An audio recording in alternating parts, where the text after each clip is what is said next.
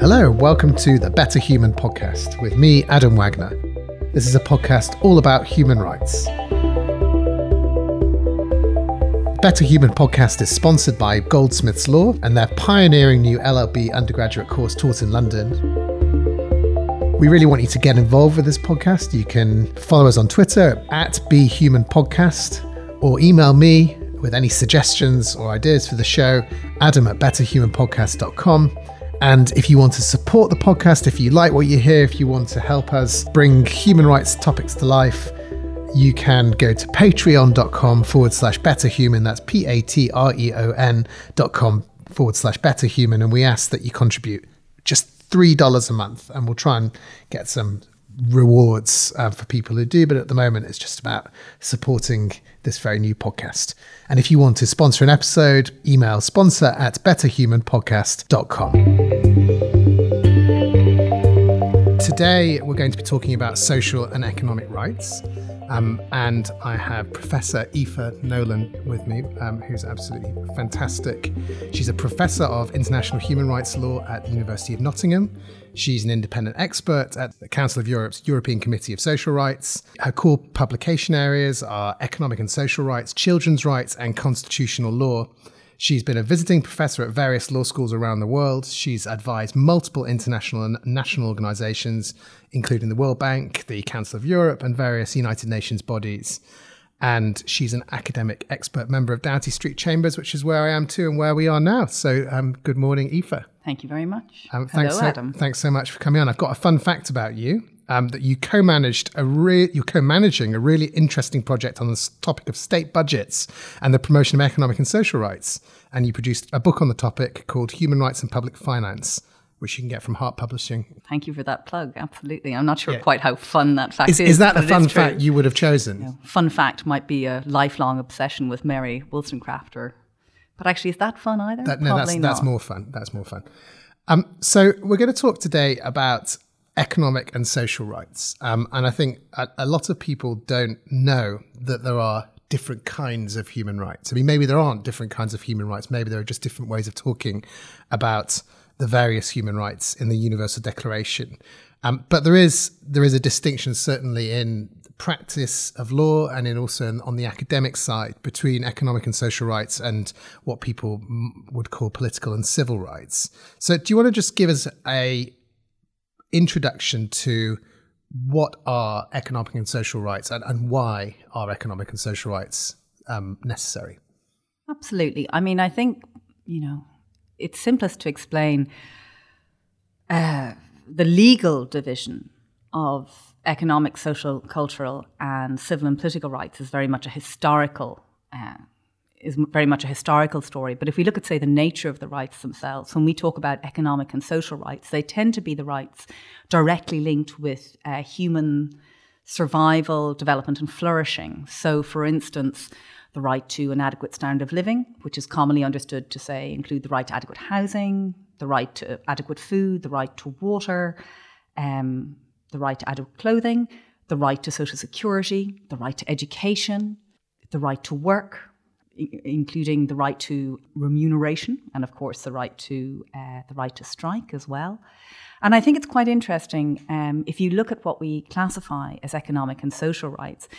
While we tend to talk about this strict division between rights, economic, social and cultural, and civil and political, if we take something like, say, the right to strike, or work rights, you see element of those rights in the key instruments, the key legal documents that set out civil and political rights and economic, social and cultural rights. You find, for instance, the right to strike or elements of labour rights in both of those instruments. And by those instruments, I mean these two documents that were drafted in the 50s, ultimately were open for signature in the 60s. And one is the International Covenant on Civil and Political Rights of 1966.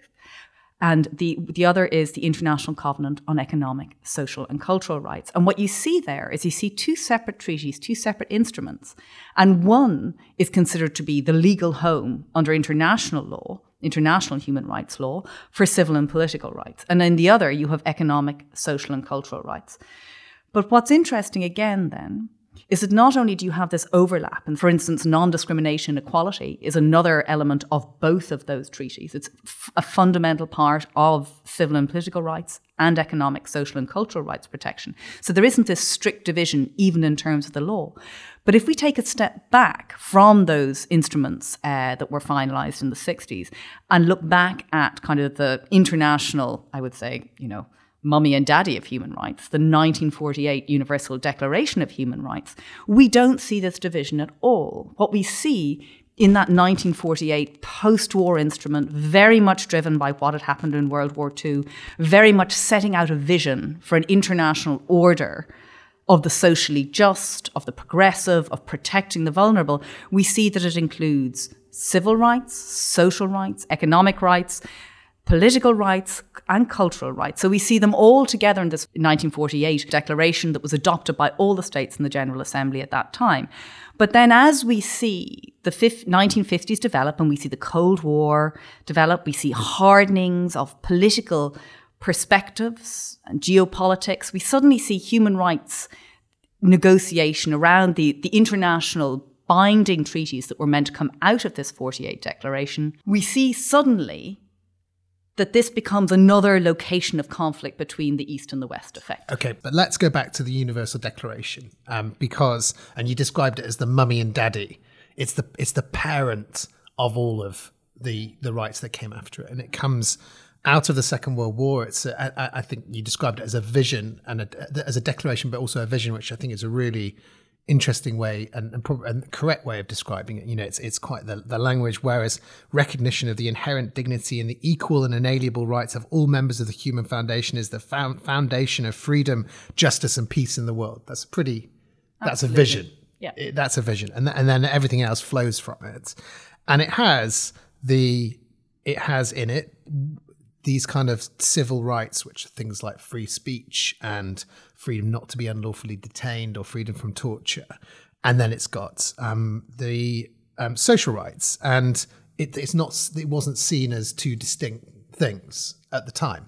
It was seen as a big vision of what equal and societies where people can live in dignity and equality look like.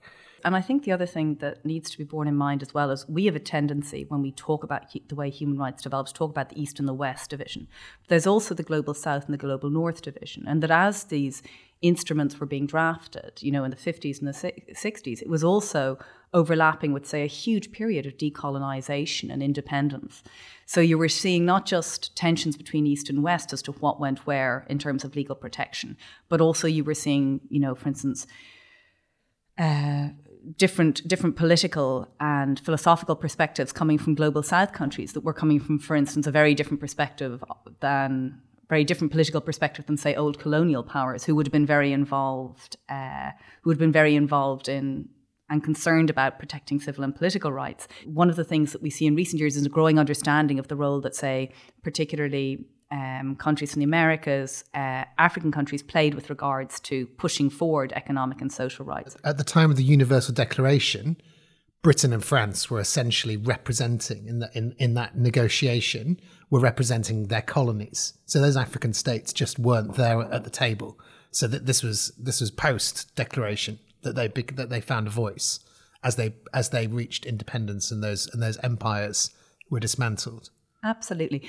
And I mean, there's no question, but the big reason we have a treaty on civil and political rights and a treaty on economic, social and cultural rights is East-West tension, particularly, for instance, views in the parts of the West about the nature of economic and social rights, a fear that, they weren't legally enforceable in the same way, that they had concerns about the implications of such rights for the roles of different institutions of government, whether it be the courts, whether it be, the government, whether it be the legislature.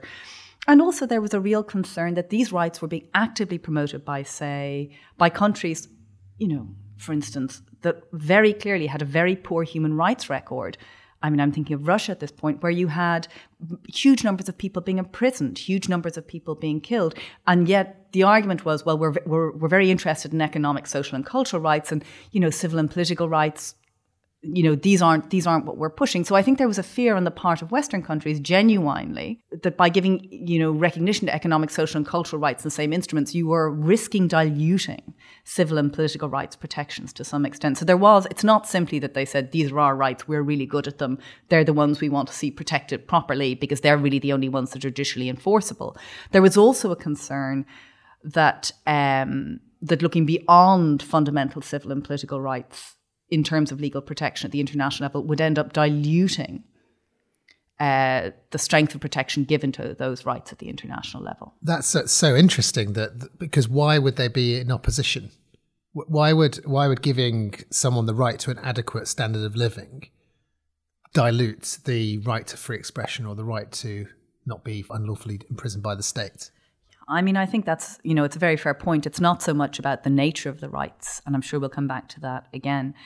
The nature of the rights being in conflict. It was very much a conflict between who was the different factions, groups or states that were arguing in favour of different rights. And I mean, what you effectively saw during the Cold War was the instrumentalisation of human rights as just another point of, geopolitical conflict. It was just another point in which, the East and the West got to argue over something on the basis of, in theory, political philosophy underpinnings, but to a large degree because of geopolitical tensions and ambitions. So it was really about, it's not that the right to adequate housing is in conflict with the freedom of speech. It's that my side is for freedom of speech, and therefore we're pushing that, and the other side is for right to have adequate housing or whatever, and it becomes sort of locked into a political opposition rather than a principal opposition.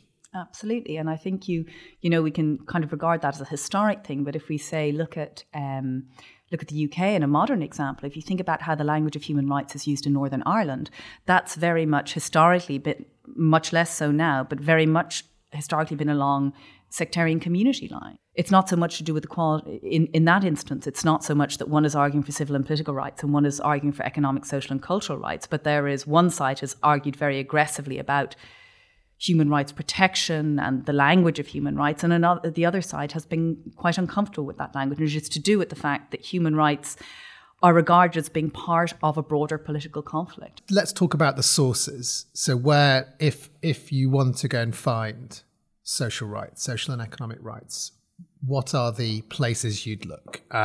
Let's start with the International Covenant on Economic, Social and Cultural Rights for now. Yeah. And what is it and what does it have in it? So it's an international treaty. So that means that these are where a state becomes party, where it volunteers to be bound by that treaty. It is bound under international law to give effect to that treaty. So what do we see? We see a whole series. We see the right to work. We see a whole range of work-related rights. So, for instance, the right to rest and leisure.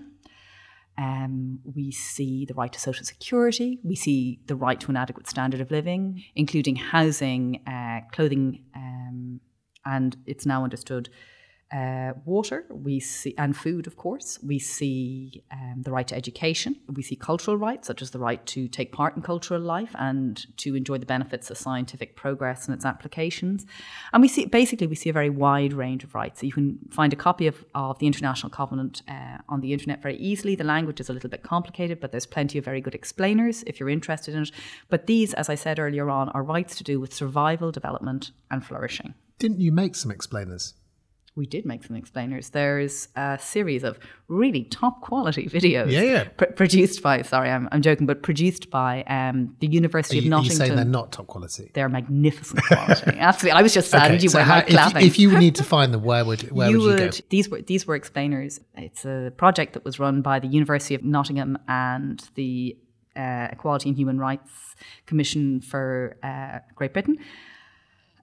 We put together some video explainers on economic and social rights, and you can find them on the University of Nottingham Human Rights Law Centre website, or you can find them on the EHRC's website. If you Google making economic and social rights real, they'll come up.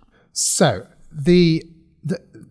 all these rights, they sound great, as in they sound like the kind of building blocks for living a happy and healthy and dignified and flourishing life. But what do they? How do they actually work? So how do you, as a social rights expert, imagine that an individual will have access to those rights? Because I mean, sure, you don't just get given a job and get given all the money you need and get given all the food you need. I think that's really important. Is that sometimes when we talk about economic and social rights, we think these are kind of absolute rights. So if we say someone has a right to adequate housing, that means they have to be provided with, an amazing house, regardless of any effort in their part, right? One of the things that I think is really important is when we're talking about implementation of or giving effect to the covenant on the ground, we need to bear in mind that these are actually the way the covenant sees those rights being given effect to, the duties it imposes, actually are a lot more pragmatic than we might assume that they are. So the rights, it's not just free as much food and water and money and housing as you want. Yeah. It's different to that. Exactly. And it's not about saying to the state, well, actually, you can spend nothing in defence because everything has to go on, for instance, your education system. Absolutely not. So if you look at, say, how the covenant is expressed, there's a hideously worded provision, which Article 2.1, which is the umbrella provision, and it sets out the key umbrella duty on states that have volunteered to be bound by the international covenant. Shall I read it? Please do. Shall I read it out? I'm going to do it. I think it's a 4-line sentence with lots of commas. Each state party to the present covenant undertakes to take steps individually and through international assistance and cooperation, especially economic and technical, to the maximum of its available resources, with a view to achieving progressively the full realization of the rights recognized in the present covenant by all appropriate means, including particularly the adoption of legislative measures. And I did that in 4 breaths. Absolutely. And I think it's perhaps a beautiful example of when you draft a treaty in multiple languages at the same time, sometimes you come up with unhappy wording. But it also has lots of qualifications in really it, which is probably why it's so long, having been involved in these processes. Completely. So let's break it down. So I think the really important things, what are the key parts of Article 2.1 we'd want to be aware of? Well, first of all, it talks about, the achieving progressively the full realization of the rights. So what that means is that you automatically have in this instrument, in this legal document, this treaty, a recognition that not all rights can be given effect to immediately, right? There's an acknowledgement that it's to be progressive over time, right? The second thing that you see in that phrase is there's a reference to states making use working to the maximum of their available resources. So again, we see human rights, economic and social rights as very pragmatic. States aren't being asked to do something they simply cannot afford to do. We're not turning around to an extremely poor country and saying, we want an absolutely perfect welfare state. Okay? States need to do what they can do in terms of their available resources. And that means, for instance, looking at things like it means looking at, say, state budget lines, but it also means looking at, for instance, state tax decisions, which, of course, tax policy is what ends up giving states the resources they have, and also for instance, the decisions that states make around international development and assistance. Do they accept assistance and hence do what they can in terms of economic and social rights achievement? But the important thing to note there is that basically it's understood that economic and social rights, full realisation is going to be qualified over time, and it's going to be qualified by the resources available to states. And those are not just financial resources. It's not just about throwing money at a problem. It's about human, organisational. I mean, in the time of the internet, it's, technological, a whole range of different kinds of resources. It's about doing the best with what you have to move as, and I'm quoting the body that has the most important role when it comes to interpreting the covenant, to move as expeditiously and effectively as possible, right? So to move as quickly and effectively as possible, right? Towards full realisation. Exactly. Progressively and effectively. Yeah. So the view is just, states aren't being asked to go out, spend all their money on social rights, cripple their economy. That's absolutely not what's envisaged. Yeah. And what it also doesn't do is set down particular ways to do it. So it doesn't mention a national health service. It doesn't mention social security. But are those things implied? Well, it talks about the right to social security. Yeah. So I think truthfully that if you look at ICESCR, there is no question that if you're looking at how to give effect to the International Covenant, really an advanced welfare state in terms of existing state structures that we have at the moment, an advanced welfare state is what is envisaged, right? And that's not surprising, given again that it was drafted in the 1950s when we see the emergence of the welfare state in a lot of the drafting countries. And in the UK, we've got the NHS in 1948, which is all around the same time. But we're very much not looking at, a socialist republic in which, we live in collective housing, we, work in collective farms, every penny we make goes into a central coffer. Absolutely not. And again, the body that monitors the International Covenant, which is called the Committee on Economic, Social and Cultural Rights, which is made up of independent experts, has been very clear that the Covenant, giving effect to the Covenant, you don't have to have a particular political or economic system for that, right? This is a general international treaty that is meant to apply to a very wide range of systems. It is, it makes clear what states need to do, but it doesn't, as you say, prescribe in extreme detail what it needs, the processes or the structures it needs to achieve those goals.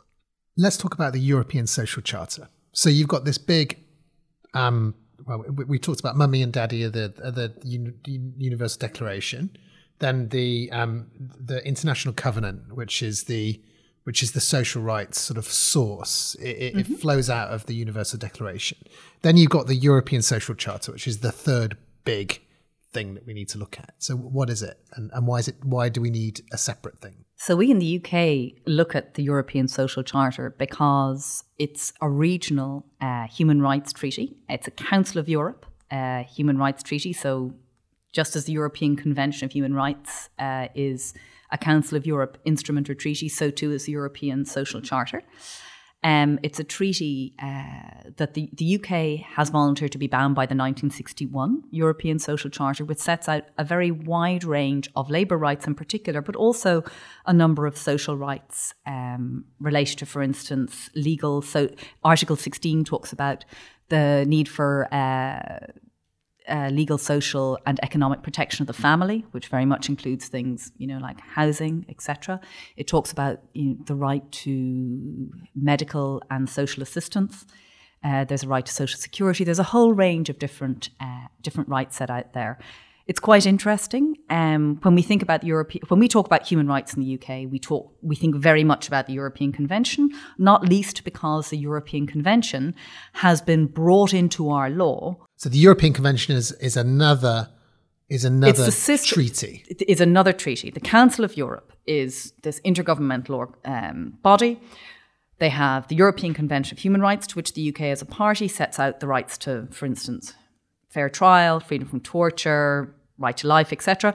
And then there is the sister instrument, which is very, sister instrument. I'm doing quotation marks because really it's the European Social Charter. You really need a family tree. Absolutely. Yeah, and also I need to stop using pretty heteronormative terms. I was just thinking that. So it's the sibling. Absolutely. The sibling. And also, may I point out, the parents, the UDHR is the parents. The parents. Not the mummy and the daddy. So we've got parents, we've got siblings, we've got cousins. Absolutely. But I mean, I think, indeed.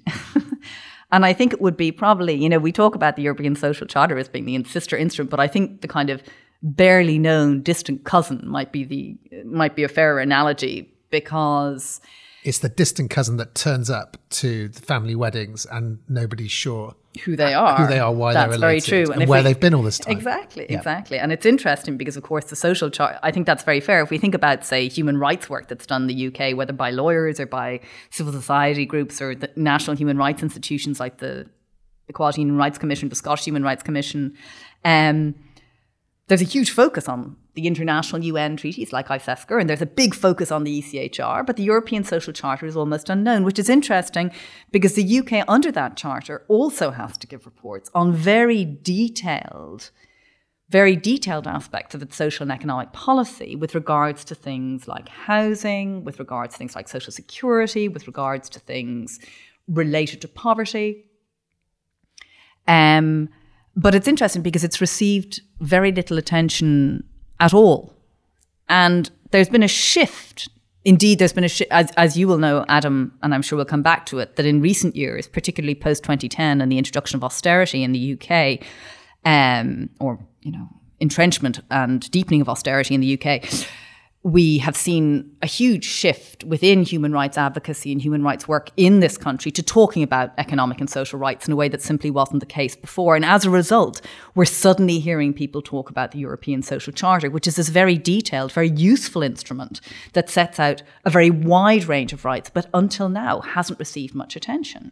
So first question about the European Social Charter. How is it different, if it's different at all, to the International Covenant?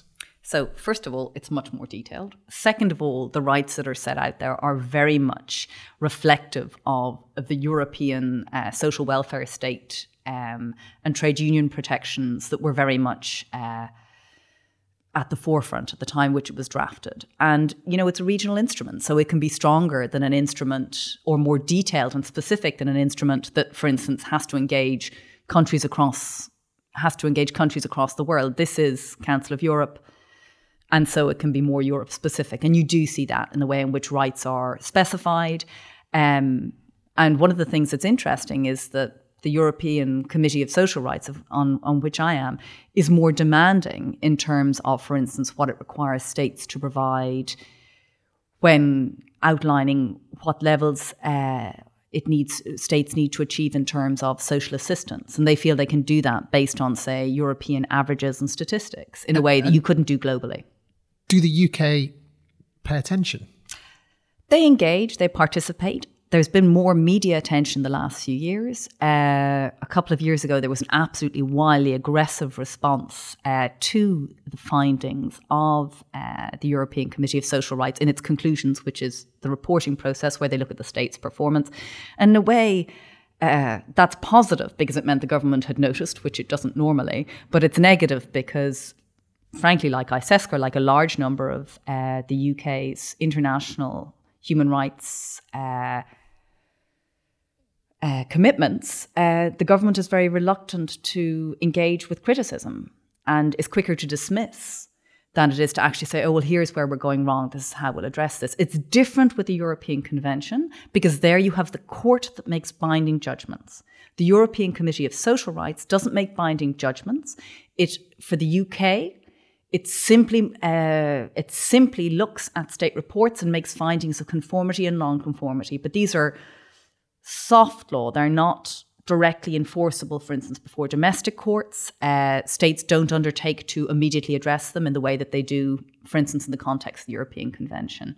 So it's not the same. There isn't the same sense of urgency. Yeah. I mean, people listening might be thinking of the UN special rapporteurs who have occasionally 100%. Made it to the front of the tabloid newspapers for saying that our housing provision is terrible, or and various other criticisms. But they're from the United Nations. So do they come under the International Covenant, or are they just coming because of their special rapporteur? Do you mean the UN role? special rapporteurs? Yeah, the UN special rapporteurs. Because they're the ones that get on the front page of the news for some reason. Well, I think it's strategic. They engage with media, and they're also able to speak much more freely than, say, treaty bodies who have, for instance, the UN Committee on Economic, Social and Cultural Rights or the European Committee of Social Rights. It's a very different role. You're an independent expert working collectively. A UN special procedure is an individual mandate holder who's been given that mandate by the UN Human Rights Council, the chief UN kind of political human rights body, and they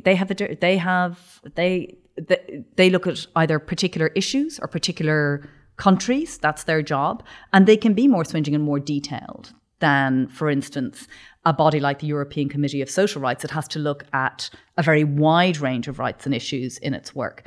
And the same is true of the UN Committee. The other thing that I think is worth noting about the UK, one of the reasons why the European Social Charter hasn't got much attention, is because there's actually an updated version, a 1996 version, which is stronger, more effective and contains more rights, which the UK hasn't agreed to be bound by. But much more importantly, there is also a complaints mechanism. And the UK has chosen not to be bound by it. So they don't want to have another European Court of Human Rights type institution? I don't think they want to be engaged in an international accountability complaints mechanism. I think that's what it's about. It's not the collective complaints process of the European Committee is quite different. It's a collective complaint. So, for instance, Complaints can be brought by trade unions, employers' organisations, certain non-governmental organisations. Can they not be brought by individuals? No, and it's not aimed at an individual remedy. Right. So it's quite different. Do you have to be a registered group or a certain kind of group? But for instance, if governments were taking seriously and giving effect to the outcomes of those collective complaints, it would require in some instances, very wide-ranging structural changes. In some instances, it would just involve small things like trying to get municipalities not to forcibly evict members of, ethnic minority communities, relatively straightforward. But in others, it would be about, for instance, making major changes to housing policy or, health policy with regards to certain vulnerable groups, for instance. Let's drill down, to coin a terrible corporate phrase, and just look at some examples of how this actually operates and how you think it should operate as well from within the field. But thinking about food, for example, so there is a right to food. Obviously, it's not a right to all the food you want all the time. But what does it mean in this context? So it means you have a right to adequate food, which means you need to have access to a sufficient amount of healthy, nutritious food. That's two different things. So sufficient amount to start with, just the amount of calories. Yes, that's an element of it. To stay alive, I guess, and stay healthy. Alive and develop. And it needs to be healthy food. And one of the things that's quite interesting is that you will see that one of the topics that's being tackled in the context of the right to food most recently, particularly post the global financial and economic crises, is obesity as malnutrition, as a violation of the right to food, because you've tons of food or lots of food, but it's of terrible quality. So it's bad for people, and it's resulting resulting in very negative health impacts. So that's an example of where the right to food isn't just about the amount, it's about the quality. So it's almost like the right to nutrition rather than the right to food or something. Nutrition is a key part of it. Yeah. But there's also, with regards to the right to food, there's a statement on the right to food that's been made by the UN Committee on Economic, Social and Cultural Rights. That's the body that monitors, again, the International Covenant. And this is an interpretive statement. It's an authoritative interpretation of the right to food under the Covenant. And, it talks, for instance, about the right to culturally appropriate food. If you're from a particular religious tradition, there are certain things you can't eat. So if you're in prison and you're not, for instance, and we've had cases here and people are not being provided, for instance, with halal or kosher food. I'm thinking back to news reports a few years ago. That's a violation of your right to food. You might be offered something that's nutritionally adequate, but it's not culturally adequate. It's not, it's not appropriate. So that's a really interesting crossover between, the right to freedom of religion under the European Convention, which is where those cases that came out of the prisons here, where people were not being given access to halal and kosher food, I think, was under that. But you can equally look at it as right to the culturally appropriate food, absolutely, as a social right. Absolutely, you can. And I mean, to give you another example of how we talk about these divisions between rights, think about education, right, and how we conceptualize education in this country, right? Is it a social and economic right, or is it a civil and political right, okay? It's clearly about being involved, being equipped for participation within your own civic and community context, right? We see the right to education in a fairly narrow form in the European Convention of Human Rights, and we see the right to education in the International Covenant on Economic, Social and Cultural Rights. So to some extent, it's how you conceptualize a particular right, whether you decide whether it's civil and political or economic, social and cultural. There isn't a clear-cut line between them. Yeah, but it's like the home and the public square. Absolutely. And where does the boundary lie? But the right to education under the second protocol of the European Convention is kind of a bolt-on. But it does include the right to have your child educated in a way which fits with your religious beliefs, which is it's very much a boundary, on the boundary of those two areas of the home and the public square. In the International Covenant on Economic, Social and Cultural Rights, the right to education includes the right of people to set up and direct their own educational institutions, subject, to certain basic state standards. So again, that's very clearly about facilitating minority education within the broader context of state education. So again, it's one of these funny things that goes under both headings. But I think it's useful exploring that, because a lot of the time when we're dealing with economic and social rights and worries about them, it's not really about the nature of the rights themselves. It's what they would entail in terms of, say, our perceptions of distribution. So, for instance, an example is, one of the things you hear about economic, social and cultural rights is they're very expensive. Well, the right to a fair trial, it's said constantly, that is a really expensive right, And yet, the right to freedom from torture, training your police officers so that it's understood about how to prevent behavior that would, for instance, constitute a violation of the right to freedom from torture. These are all expensive, right? However, we regard those as fundamental parts of, a civilized society, our civilized society, that those things would be present and that therefore we would pay for them.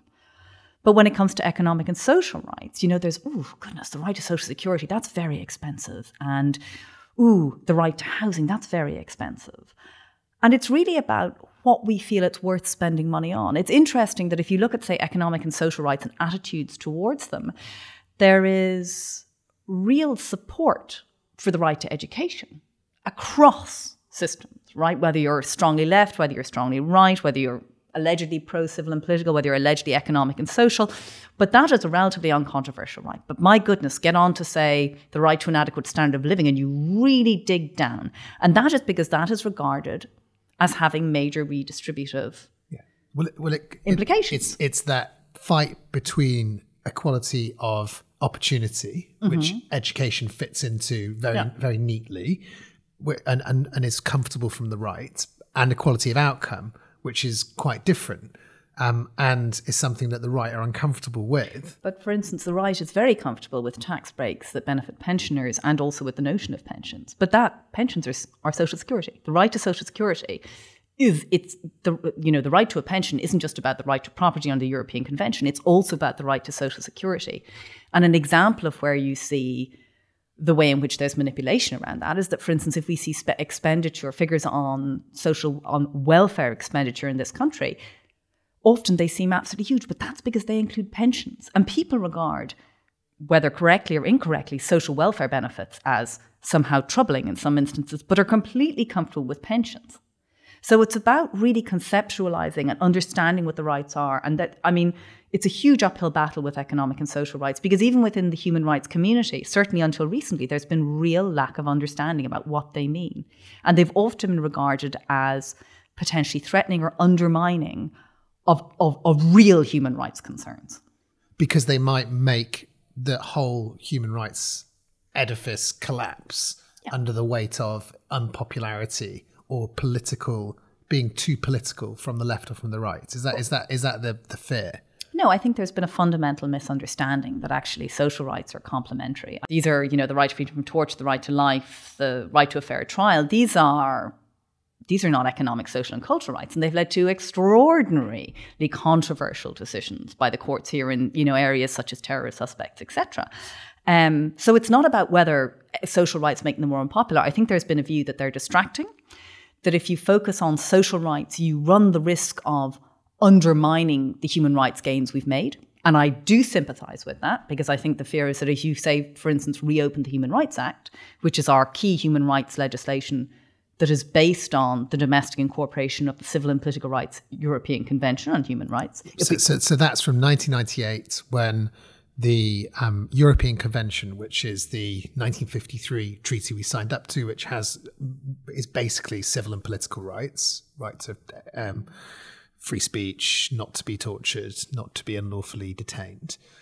That was brought into local UK law. So instead of having to go to Strasbourg to get your rights in civil and political rights enforced, you could go to your local courts, and also public authorities would have a duty to enforce those rights or not breach those rights. So that's in the bag, or at least it's as in the bag as our current politics allow. Absolutely, and I think it's in the bag, and I think there is a genuine, well-founded concern that actually it's not really in the bag. And if and this is completely understandable given the soundings we've heard in recent years about a British Bill of Rights, about various manifesto commitments to take us out of the ECA European Convention, to repeal the Human Rights Act, and there is an understandable defensiveness and protectiveness of the Human Rights Act, which is so important. But I think that by doing so, we economic and social rights have a broad relevance that perhaps some civil and political rights don't have, and they might bring in another, shall we say, audience, or certainly a set of beneficiaries for human rights protection in the UK that we don't see at the moment. So let's explore that, because I find that question really interesting, because I spent a lot of time and obsessed slightly over this idea of why are human rights relatively unpopular in the UK, and I think that generally, when you look at the public attitudes research, the idea of human rights is really popular. People love the idea of having a right to free speech and not to be tortured. And it's a bit like asking people, do you like chocolate cake? And they're mostly going to say yes. But when you drill down to do they like the Human Rights Act or the European Convention, they're quite sort of skeptical.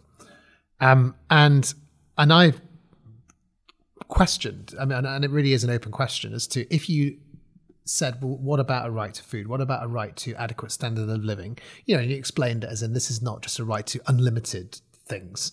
It's a right to basic living standards, which you can then use to live a happy and flourishing life, and go and do the things that you want to do, be a productive member of society, and put it in that way, which could attract both political audiences or a broad political audience.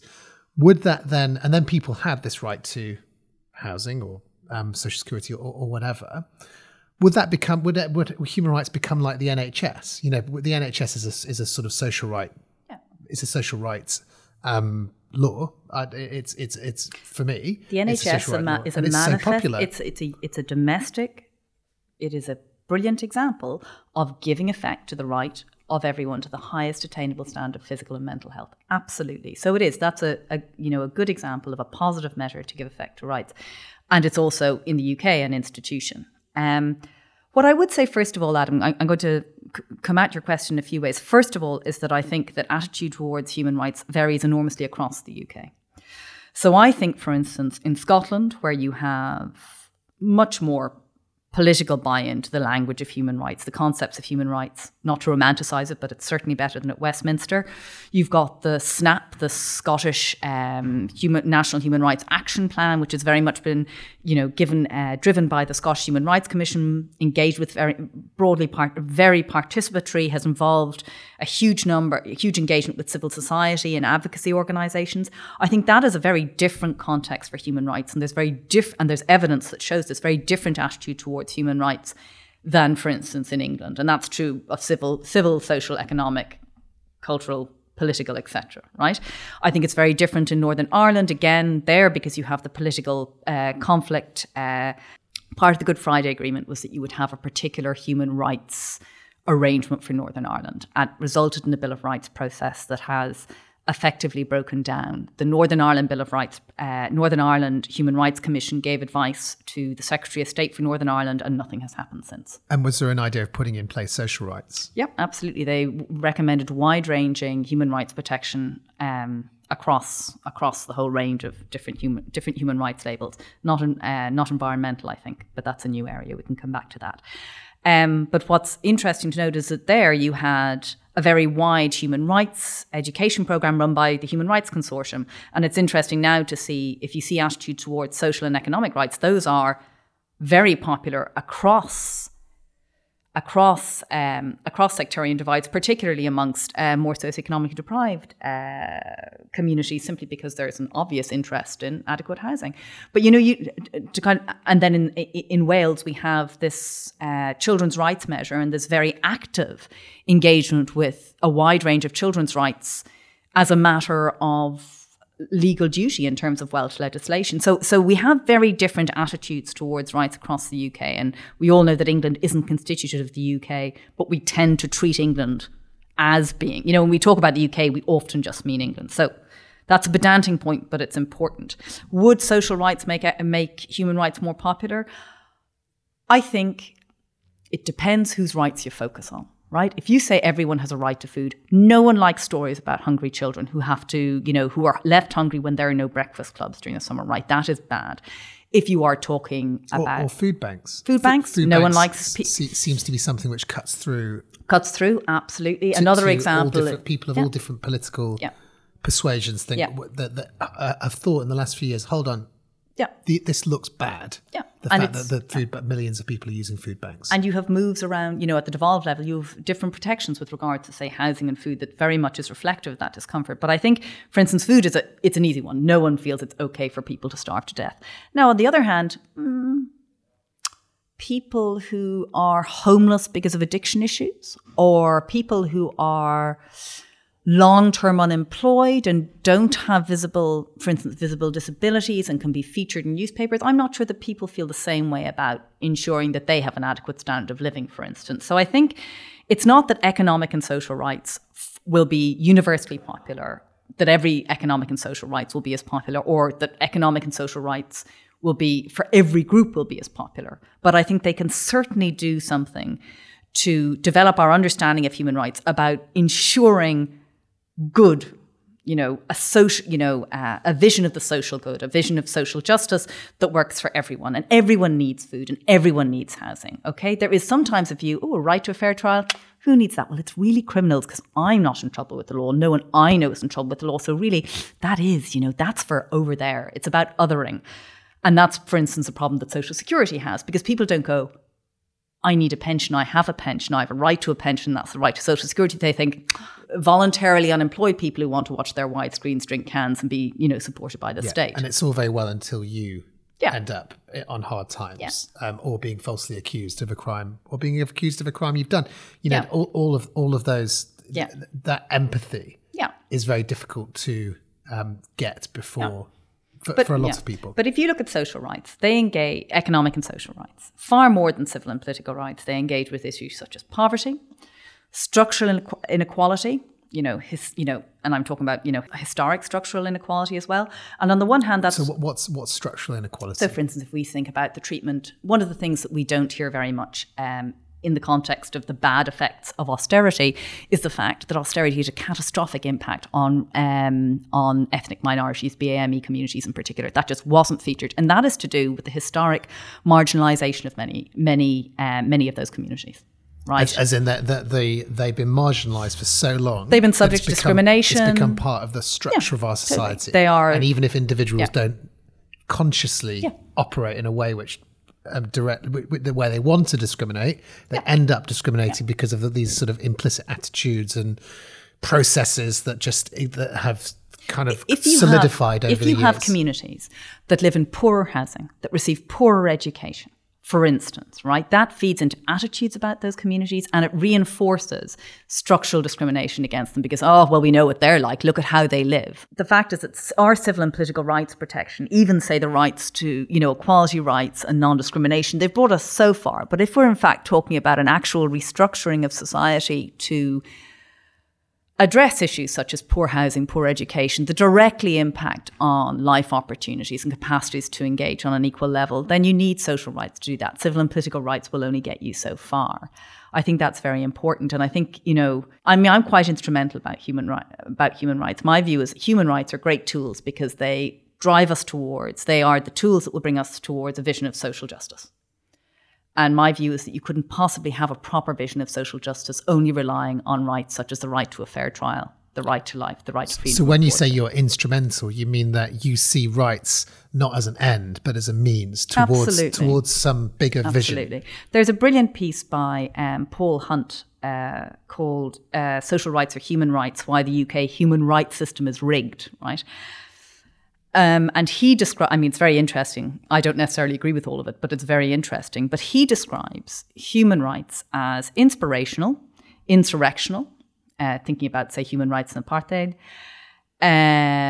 operational, and judicial. And I think that's fascinating because for social... Can you just I'll break it down do those 4 things again? So inspirational, insurrectional, operational, and judicial. These are these four functions of human rights. And I think if we look at economic and social rights and we think about stuff such as social justice, economic and social rights, we talk about them up in the air. They're absolutely inspirational, right? A society in which everyone has access to adequate housing, where they have education, where they have, where they are as healthy as they can possibly be, right? The right to the highest attainable standard of health, which is under the International Covenant. That's insurrectional. It means they can be used as tools of protest, of tools of objection. If we think about, strikes, trade unions, that's an example of labour rights as insurrectional, for instance, in a domestic context. Operational, and this is the key one for economic and social rights. This is the idea that you use human rights to shape law and policy, budget decision-making, local government decision-making, devolved administrations, national government, their actions from the get-go, right? The notion that you are shaping a more human, a more socially just society, because in fact you're conceptualizing the inputs, the processes of decision making, but the inputs, the outputs, and the outcomes of those processes in a human rights compliant way, right? So it's a holistic approach to human rights. What about the way we treat each other? Is that individual to individual? Does that fit into that No, it doesn't framework? Actually. But I think that, and we might come back to that, but no, that's not necessarily within the operational, because it's focusing more on the role of the state as opposed to But the idea is if you embed these principles into those different areas, you will change the way we treat each other on a wider level. I think at a very fundamental level, if the state treats everyone with dignity, there is a greater likelihood that individuals who are treated with dignity by the state will treat each other with dignity, right? But the fact is, there's no accounting for human nature. So it's easier maybe to take, I don't want to get involved in the rights responsibility discussion, for instance, because I think it's distracting and generally used to undermine, frankly, discussion of rights and obligations in this country. So this is the discussion as to whether you kind of earn human rights, whether it's a sort of contractual arrangement where you are... or whether you lose human rights for failing to live up to your responsibilities. Yeah. And I think but the Universal Declaration has responsibilities in it. And if you look at the regional human rights systems, the African Charter on Human and People's Rights, if you look at the Inter-American system, which is the regional human rights system for the Americas, they have responsibilities too. But it's very different to the discourse of rights and responsibilities here, because those are non-binding responsibilities, right, under those systems, right? There's never a sense that actually by failing to live them up, you somehow lose rights, or somehow responsibilities and your obligation to give effect to them trump your entitlement to rights. Whereas here in the UK, that discourse has very much been about how if you're a good citizen, you get the rights, but otherwise, maybe you disagree, but that's... Well, no, I mean, my worry is the China example, where you start to be monitored as to how much social capital you're earning, and you get rewards for that. And it's kind of, it does seem, it's a way of looking at society, but I don't think it's a human rights way of looking at society, which is universal and inalienable rights. And you have them, they're basic standards. You don't lose them because you behave in particular ways. They might affect you might have different access to them, but you don't ever lose them. I think it's true. They're about being human, not about being a good human. Can I just very quickly come back to the, talking about economic and social rights, added value. You've got, I said, we talked about inspirational, insurrectional, operational, and the last one is judicial. And the reason I want to mention judicial is because so much of the discussion, particularly amongst human rights lawyers and advocates in previous years, particularly in the UK, has been about the courts and economic and social rights, and do we want the courts enforcing, say, the right to housing and making the government spend all its money on housing when in fact, it has perfectly good other priorities, giving all the money, to one group rather than to other groups. And I think economic and social rights, one of the problems for economic and social rights is that we have talked very much about the judicial and the courts rather than focusing on the operational, the inspirational, and to some degree the insurrectional. And I think that that's something we really need to challenge when we as human rights, I say academics, advocates, activists, lawyers think about it in this country. But I also think that if we think about what economic and social rights can do, perhaps the judicial is important, but I don't think that should be, an accountability for failing to secure human rights is absolutely fundamental. But actually, accountability will only get you so far. You need something from the get-go. You need a culture of rights. Exactly, and ownership. And once you get to the courts, it's basically too late, because you've got a problem by the time you get to courts. Absolutely. Ideally, you don't ever have to get to the courts if you've embedded a human rights culture. And when you hit the courts, and this has been a big objection to human rights to economic and social rights from, say, social movements, who you would think would be, delighted with it. Historically, it was, well, actually, if we're talking about rights, isn't that, to some degree an elite exercise? And if you do litigation, for instance, or anything involving courts, then you're dealing with elite actors who are lawyers and judges who are very much elite actor in this country, almost, well, not entirely without exception, but the vast majority of them are very elite actors in many, socioeconomically, in multiple other ways. But you're again reserving decisions about, social policy, etc., to an elite that aren't necessarily best equipped. Or is this where we want key decision making to be made? No, exactly as you say, we want it to be a culture of human rights that comes, from the very bottom, whether it's starting with right holders all the way up through the structures of government, right? For instance, the civil service. We always talk about, ministers, we talk about the legislature, but actually when it comes to day-to-day satisfaction of economic and social rights, it's very much about the civil service, and that's, for instance, where you see in Wales, huge efforts are being directed. In Scotland, that's where human rights education efforts are being directed. And I think that's really important. I just wanted to ask you about the politics of social rights now.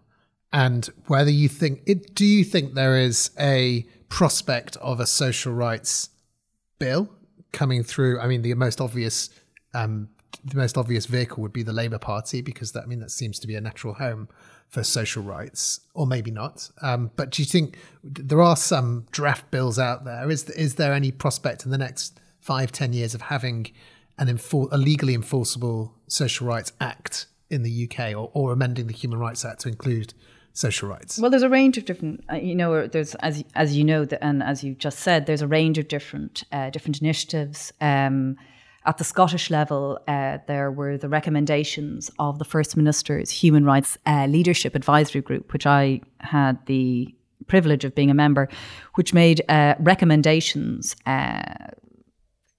oriented at ensuring human rights leadership in Scotland, whether post-Brexit or in the context of independence, recommending a Scottish Act of Parliament setting out a wide range of human rights, including economic, social, cultural and environmental, to complement the protections that are already there. And that information is all available if you look up online and look at if you just look up Human Rights Leadership Scotland, all the information is there.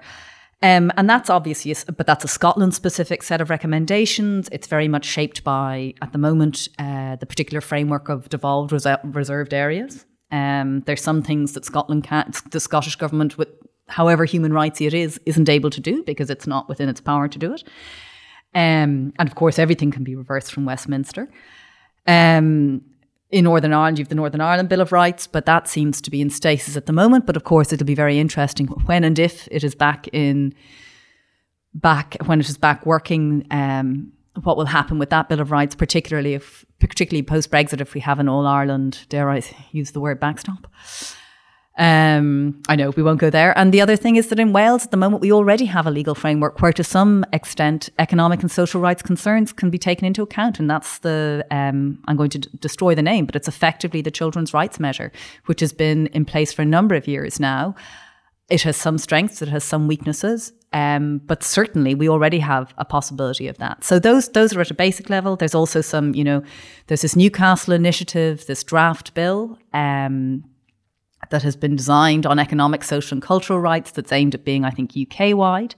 Sometimes it's talked about it being in England, sometimes it's UK-wide. I mean, it's all very exciting. But actually, the really important thing with regards to whether or not a Human Rights Act, whether, whatever rights it contains, is effective and has buy-in, will be based on things like widespread participation in the drafting of that legislation, human rights education, proper engagement with day-to-day decision makers. And it isn't all the just things that didn't happen with the Human Rights Act. Absolutely.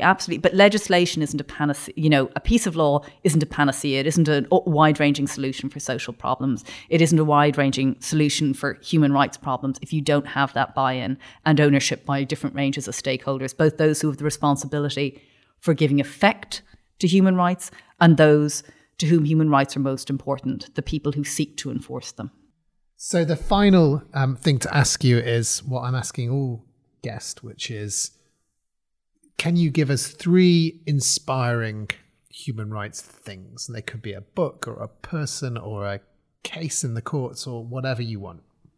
Okay. I think if I had to refer to a case, actually, I think there's one case that profoundly affected me as someone who's interested in human rights, as a human rights advocate and as a human rights scholar, and that is the Treatment Action Campaign case in South Africa, which resulted in the provision of nevirapine to prevent mother-to-child transmission of the HIV virus in all public hospitals in South Africa.